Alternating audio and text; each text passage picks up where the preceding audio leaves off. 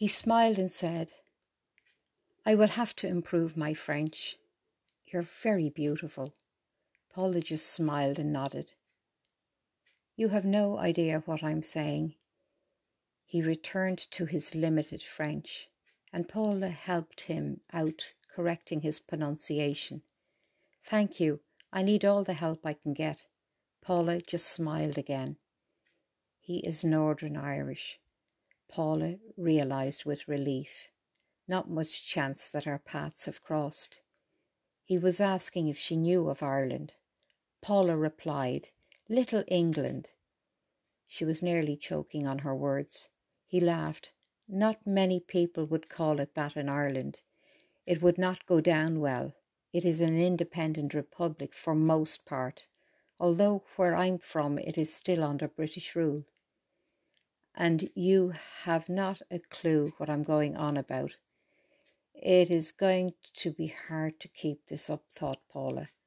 On the bright side, he might have some steady news of home. "I will help you with your French when I can," she said. "Your English is better than you think. A lot better than my French," he said. Paula smiled and said, "School."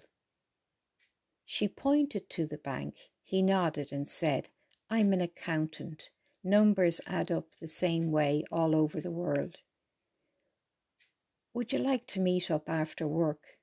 Paula smiled again, said goodbye, giving a non-committal little wave of her hand. She could feel his eyes on her as she headed back to the kitchen to see if she could give a hand with lunch. Ellie was there when she walked into the kitchen. She had been watching and was all excited for Paula to fill her in. "About time you got involved in a little action." "Not for me. I have a boyfriend. One is enough." "But you don't know where he is. He is off fighting somewhere. God knows when you will see him," insisted Ellie. "You don't have to rub it in," laughed Paula. When Paula woke up and looked out her window, the day looked overcast with a steel grey sky. She glanced at her clock. She had slept longer than usual, but she was not working today, so all was good. She is soon heading downstairs to the kitchen to grab something to eat. After her breakfast, she heads out for her usual walk around the large courtyard. I love this at any time. It was like a mini Paris. They should build the new houses back home like this. Most of the houses that made up the four sides of the courtyard had some kind of business on the ground level. There was a baker's shop.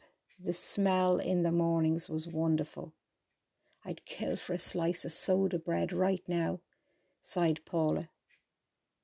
There was a vegetable shop, and right across the way was the bank. Looking across towards the bank, she saw the tall English-looking man heading to sit on the same bench he sat on every day. He never spoke to anyone. He was either reading a book or a newspaper. He intrigued Paula. She had not had the opportunity to speak to him. As she walked around the courtyard, she watched him light a pipe, taking his time as if it was a sacred ritual. One point against him: "I can't stand the smell of smoke." Not that I can get involved with anyone at the moment, or would want to. "Paul, I miss you so much," she thought. Still, it won't do any harm to pass the time of day with someone new. As she was just about to pass the bench, he looked up and greeted her in not-so-good French. Oh my God, he's Irish. Paula was now wishing she had not made the effort to meet. He introduced himself as Brian. Paula put out her hand to take his. He was apologizing for his lack of French. "Do you speak English?" he asked Paula. Using her thumb and index finger to indicate very little, Paula said in her best broken English, very little.